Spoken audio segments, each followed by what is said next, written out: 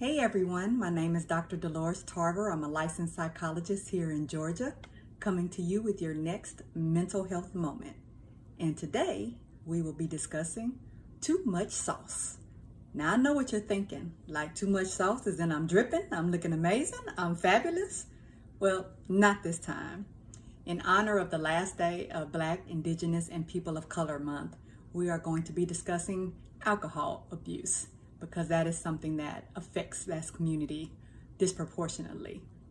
So I want to give a few kind of statistics. I know all of us have people in our family members, that uncle that he drinks a little bit.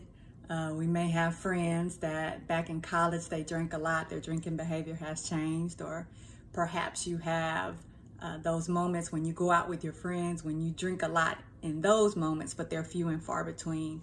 And a lot of people ask me, so what is the hallmark of alcohol abuse, alcohol misuse, addiction, those kind of things? So I want to talk a little bit about that before we get going. First of all, let me say that even though alcohol abuse is frequently talked about in populations of people of color, because it disproportionately affects people of color, there are actually higher rates of use in Caucasians. So I don't want you all to take from this that, oh, people of color really got problems with alcohol abuse. Alcohol abuse can be a challenge for anyone, but more often than not, it's actually a challenge for Caucasians more so than it is for our people of color. But we do know that people can drink responsibly, drink effectively, so it's not a end-all be-all for any population in particular, but something we want to highlight because it is an area of concern. Now, oftentimes people will say, well, clearly I don't have a problem because I don't drink that frequently, or I don't have a problem because I don't wake up drinking. Like, we have this idea of people being homeless out on the street, that they have the brown paper bag, that they smell, they're dirty, that they're urinating all over themselves. And that's our image when we think of somebody that's addicted to alcohol, or who drinks alcohol excessively, or uses it as a primary source for coping. So I want to kind of shatter some of those stereotypes too. I also want to talk about some of the reasons why people may use alcohol primarily as their mechanism for coping. So let's kind of get into some of those things. We know that if you have ever taken medication, medication has side effects. All medications have side effects. Most of them are minimal and we don't even really notice them, but some of them can be more significant.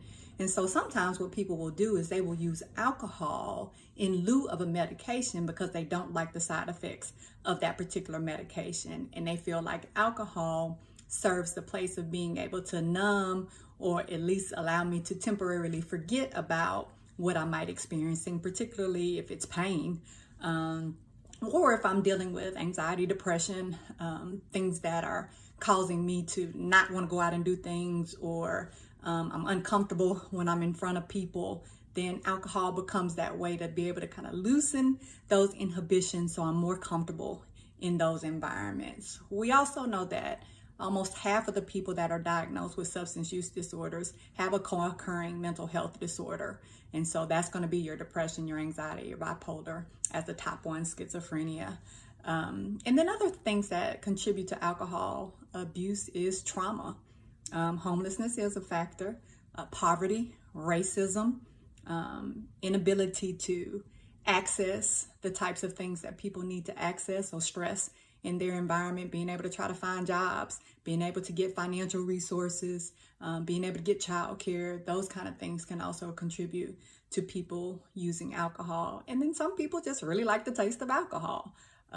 Much like you have that refreshing beverage that you use to quench your thirst when you are out eating a meal, for some people that is alcohol. And for some, the alcohol goes better with crawfish, or if you're at a bar, you got some fish and chips or some nachos, right? That alcohol tends to go better with some of those things. Or ladies like the taste of that alcohol, like a mimosa or wine with the meal, or as a way to relax at the end of the day. So let's talk about excessive use versus actual addiction. So excessive use would be things like I said, you're not necessarily using a substance daily, but when you do drink, you're having a hard time stopping, right? So a lot of us have limits to how much we can drink and still be within our reasonable faculties. So for some people, that's 2 drinks. Some people, that's 3.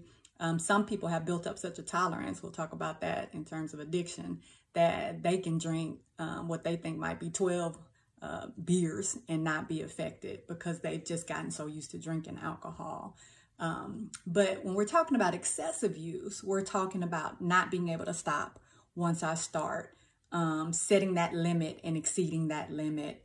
It might be using multiple times in one day, or it might be using a high amount in a short period of time, less frequently. So I may be a weekend binge drinker where I don't typically drink during the work week, but on the weekend, I'm drinking several mixed drinks or beers. Some people, I'm down in a 12 pack in a weekend. For some people, it is I'm going through a bottle of wine in one sitting, and that sitting may be about an hour and a half, 2 hours. For some people, it may be I start drinking that morning on Saturday and I drink throughout the day, all through Saturday night, and I don't really stop drinking until I need to try to start recovering on Sunday before it's time for me to go to work. If you are using alcohol as your primary mechanism for coping, so as I discussed, when that stress hits you, work stress, family stress, financial stress, then my first thought is I need to get a drink.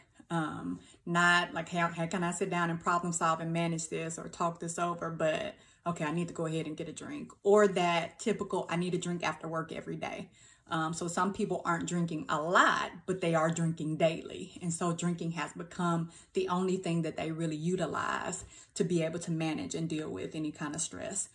If when you drink to the point where it changes your behavior in very significant ways, or it changes your mood in significant ways. So now you're becoming very aggressive, or some people become really silly, or some people become weepy and they're crying and, oh, I love you so much. You mean so much to me. Some people become overly talkative. Some people, their boundaries become non-existent when they've been drinking a lot of alcohol. And then you have these moments where you're embarrassed about your behavior, or you can't remember exactly what you did, or you're missing periods of time. Like, those are some examples of when I can be drinking excessively.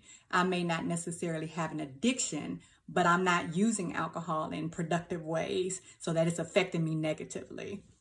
I may have those opportunities where people are not wanting to be around me, like it's affecting people wanting to interact with me socially, or not wanting to go out with me in places where there's going to be alcohol, or people are asking questions about, okay, what's going to be served, because they know that when you start drinking, you're going to change your behavior. A great person outside of when you drink, but when you drink, like, people start to get irritated or annoyed with you, or scared of you for that matter.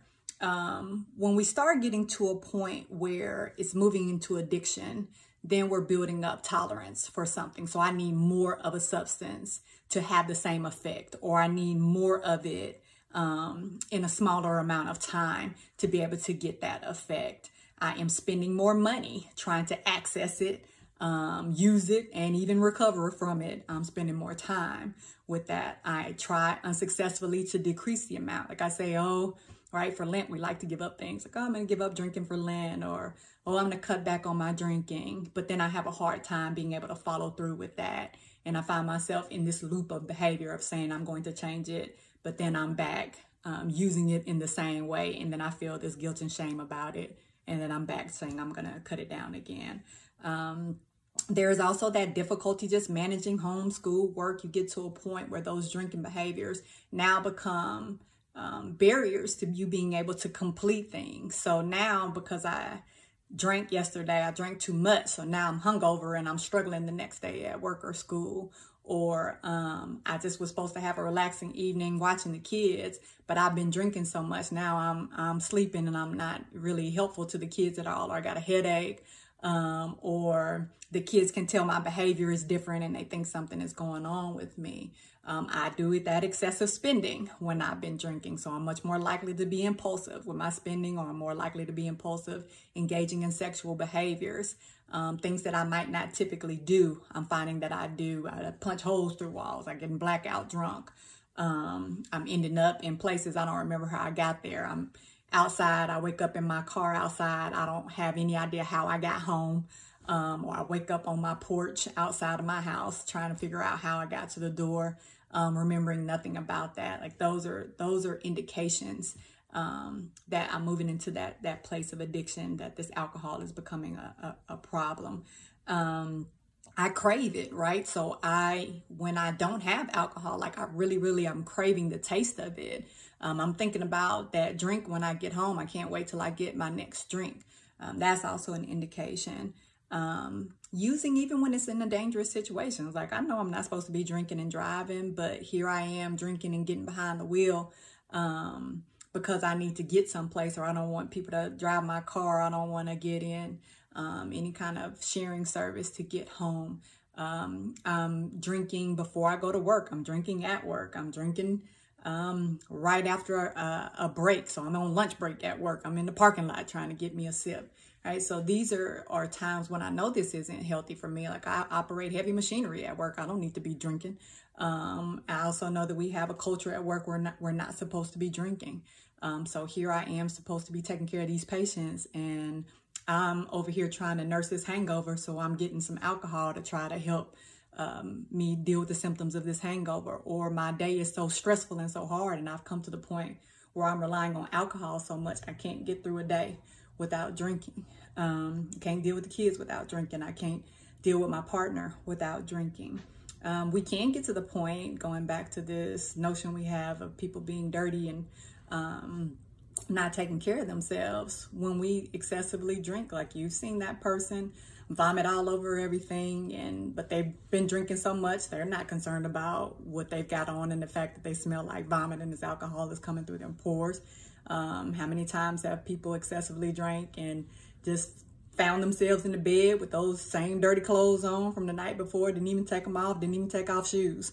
And so like now I'm not even taking care of myself and doing the things that I would to keep my body up. I don't care about my teeth being brushed. I don't care about what I look like. I don't even remember what happened. And sometimes I'm showing up places where I've been drinking and this is coming through my pores at work or to other events, especially if I've been drinking all day, and I don't care that I smell like a brewery when you are next to me. Continuing that substance use despite its negative consequences. Maybe I've had a couple of DUIs or more than two. Maybe I've had a minor in possession charge when I was younger. Maybe I've been pulled over, but I haven't gotten tickets. I've got out of getting those tickets. And so I've said to myself, like, don't worry about it. I think, well, I can go get something to drink from the package store right around the corner, and I hop in my car knowing that I've already been drinking, but I convince myself, like, well, it's just around the corner. I'll be able to go over there and get back. Or knowing that I shouldn't be driving because I'm at my limit, but I still get in that car anyway and say I can drive myself home, even though I'm stumbling and my keys are falling all over the place as I try to get into the door. Or I know that I end up getting into fights, right? So I become aggressive and now I'm fighting people because I've been drinking. I'm easily irritated and frustrated, and so people are getting on my nerves more frequently. And now I've got some arrests under my belt because I keep engaging in violent behavior when I'm drinking, or I'm tearing stuff up, property, or getting home with my partner and being abusive to my partner as well. That increased tolerance of needing more to get that same effect. So the more you drink, the higher that tolerance gets. And for a lot of people, one of the things that comes out of binge drinking is, so now I can tolerate more and more levels of alcohol. I don't even realize at this point I'm intoxicated. And then I'm just drinking at this point just to be drinking. Like the buzz, I'm past that level. I'm just drinking now, just drinking. It's not even, it's almost like it's on automatic at this point. Those physical reactions, which we call withdrawals, when you stop using. So you want to stop, but then all of a sudden you notice you're getting the shakes. You're irritable all the time, cranky, snapping at people, feel like you've been hit by a truck, headaches, all of those things. Like those are examples of when I'm so used to having this substance in my system, when I take it out, like now. And so then I could be at increased risk for a heart attack. because I'm so used to drinking. Alcohol has become such a part of my body that it is depending on this substance, or else, which is why it's important for people when they're at that level to have detox before they can even get into treatment, and they have to have some things to allow them to transition off this alcohol so they don't end up having a cardiac event. Continuing that substance use despite, like we said, I've been arrested, I've lost money, I've lost jobs, I've lost friendships, I've had physical injuries that have occurred as a result of my substance use, and I just still keep doing it despite all of these consequences, because again, for me, it's more about I want this substance, and so I've lost sight of anything else. It becomes the thing that's the major factor in my life.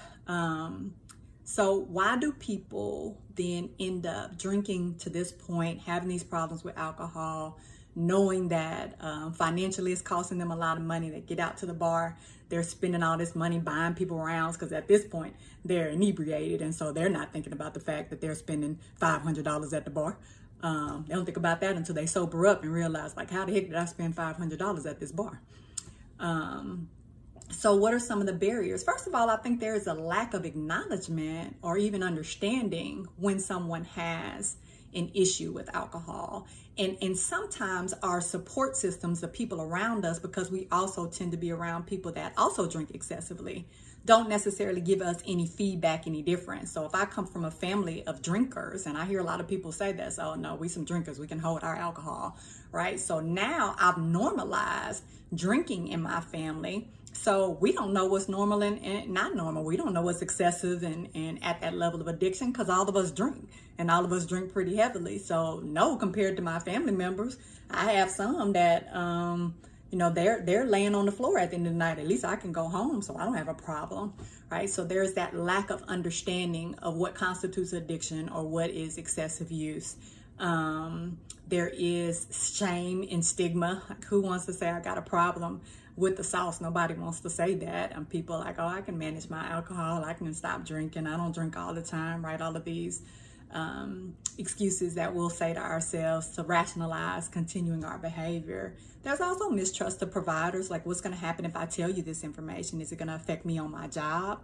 I can't go to recovery. I don't have the financial resources to be able to do that. Recovery might be inpatient or outpatient Monday through Friday. I won't be able to work. I won't be able to get leave and get paid for that. I can't do that. I don't have childcare to be able to cover me going into recovery. I wouldn't even know where to go to recovery if I wanted to go.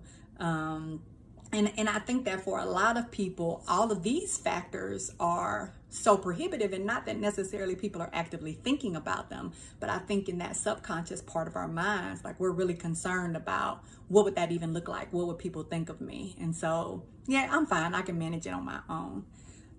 So let's talk about some of the negative effects just on our body in terms of excessive alcohol use or a substance use disorder, right? So then I mentioned the cardiovascular events, like we're at higher risk for cardiovascular disease when we excessively drink, cancer.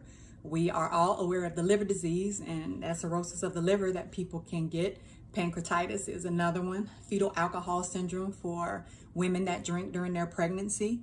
Also, in terms of just legal consequences, we know that African Americans are much more likely to receive harsher sentences for substance-related arrest, and so 8 times more likely for Black men to be in prison due to drug-related offenses. So even if we get outside of the alcohol use to, you've got DUIs, or you were drinking excessively and then purchased some marijuana or had something else in your car, not realizing you had it in there, or then you got a firearm in your car but you are unlicensed, or anything, because now my judgment is impaired, so I'm doing other things, I get in an accident, I get in a wreck, something like that, then I'm much more likely as a Black man to end up being arrested and imprisoned for that.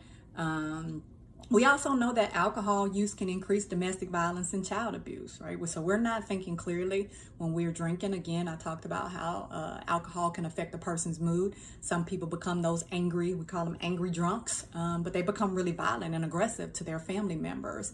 And so this is often when children end up either taking care of their parents. So now I got to get you cleaned up and get you to bed, or make sure you didn't fall asleep and leave a stove on, or right, because we're not even aware of what we're doing, so we're starting stuff and not finish it and burn the house down. Have a cigarette in my mouth, I'm falling asleep with the cigarette hanging out my mouth, catch that on fire. All right, so now kids are responsible for caretaking, caregiving, and spouses are making excuses for your behavior and apologizing every time you go somewhere and you're inappropriate with somebody because of your behavior. So this is causing a lot of residual effects in families for children as well as spouses. So what can we do, right? So I know that you all are thinking, well, I'm not at that level, I don't really need to worry about it. Well, before you say that, I would encourage you to assess. Like, I'm a big assessment person. Let me actually see what my use is like. So if you are a person that uses once a quarter, but you are going in once a quarter, like, track that use in that way. How many times, even though, so I'm not as concerned about, okay, it's not daily, but how much am I drinking when I do drink? So track your use, whether you're a person that uses daily, weekly, bi-weekly, monthly, quarterly. If you have gotten reports from other people that there are some things that you do that are destructive when you drink, or that embarrass you, or you have regrets about, or you're spending this excessive money, like, track it. That's one way to figure out, okay, where am I really at with my use? That encourages you to be a little bit more honest with yourself about what's going on. Tracking is actually a good way too to reduce the amount of drinks you have, especially if you track before a drink. So, okay, I'm about to have this drink.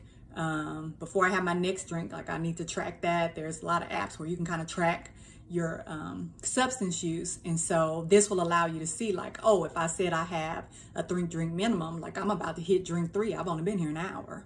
Right? That also allow you to see how fast am I drinking? How fast am I consuming beverages?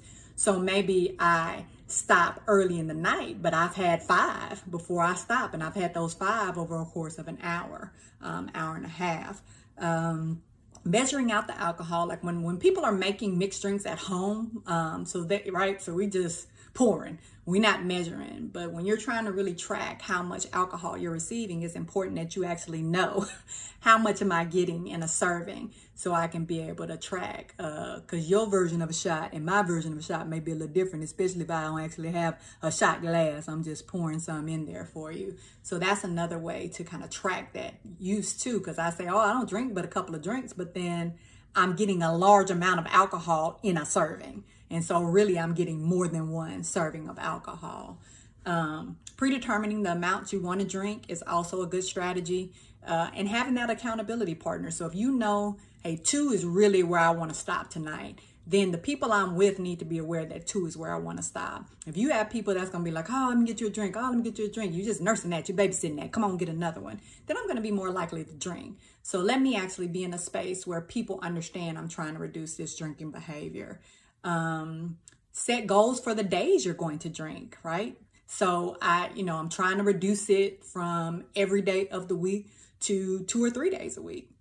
So let me set goals for what days that's going to be, so that I'm less likely to drink on these other days. But then that means I have to have a plan in place for what I'm going to do on those days I'm not drinking. And that's where it's important for you to have hobbies and other activities, whether that's exercise, painting, drawing, music, going outside for some nature activities. So you want to have, and this is the development of other coping skills. If I want to get out of just relying on alcohol as my way of dealing with my stress, then I need to find some other stress management techniques, some other ways to relax myself, journal, meditation.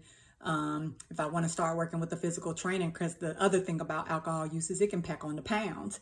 And we'll see a lot of people carry that weight around their gut in particular when they're heavy drinkers. Even if you want to do something like, okay, I'm going to have a drink and then I'll have water, or 2 bottles of water in between, right? So that slows me down with my drinking. So I'm having some other drinks in between that aren't alcohol. So I'm still drinking something. So I'm still getting that effect. I can sip, but it's not necessarily alcohol. And I will see people have non-alcoholic drinks, but not tell people it's not alcohol. So they still feel like they're in it and in the experience without bringing people into their business. It's important that you recognize your triggers for drinking. What is causing me to drink excessively? Is it environment? Is it people? Is it things that I have going on in my life? Because when I recognize those triggers, then I can figure out actual action plans and strategies to problem solve, as opposed to going to the alcohol. If I've got financial stress, let me sit down with some people and figure out how I can manage the finances, how I can get some extra income in there or cut expenses. And because alcohol use can be an expensive habit, then cutting back on that alcohol may be a way to help with that financial stress. Strategies always help when you know how I'm going to deal with something. So you're not put in a situation where then you're like, oh, I didn't even mean to use, but I'm in this situation. Here I am. That may mean saying no. There may be places you don't go. There may be people that you don't go around. If you know somebody drinks excessively and you're trying to cut back drinking, do you really want to be around that person that much? Probably not. So that may mean you need to change your support system. If you are at a point where this is a true addiction for you, like you've tried to stop, can't stop, you're having a lot of legal, financial, social problems, work problems, then recovery is going to be your best option. Recovery could be inpatient. Recovery can be extensive outpatient, which is your maybe Monday through Friday in a program, or your less intensive outpatient, where you may be coming to see a therapist. So, or a support group may be a good option for you to be around other people who are also in recovery and who can serve as accountability partners. There's a lot of resources out, like NAMI, National Alliance of Mental Illness, has some support resources. Substance Abuse and Minority Health Association, like they have a lot of resources. So there are a lot of different ways you can access this information if you want to find a treatment provider in your area. But also there is a therapy for Black men. There's therapy for Black girls that's got resources for providers. So you can look up if you want a Black provider, but also if you go to Psychology Today, you can look up providers by specialty, ethnicity, religion, any of those other factors to determine, okay, who could be a good provider for me and what may be some good treatment options for me. Okay, so their information is out there. It's just a matter of you being honest with yourself and your use and figuring out alternatives. And if you need additional help, being able to put those support resources in place. Okay, so be safe, be healthy, be honest with yourself, but most importantly, be encouraged.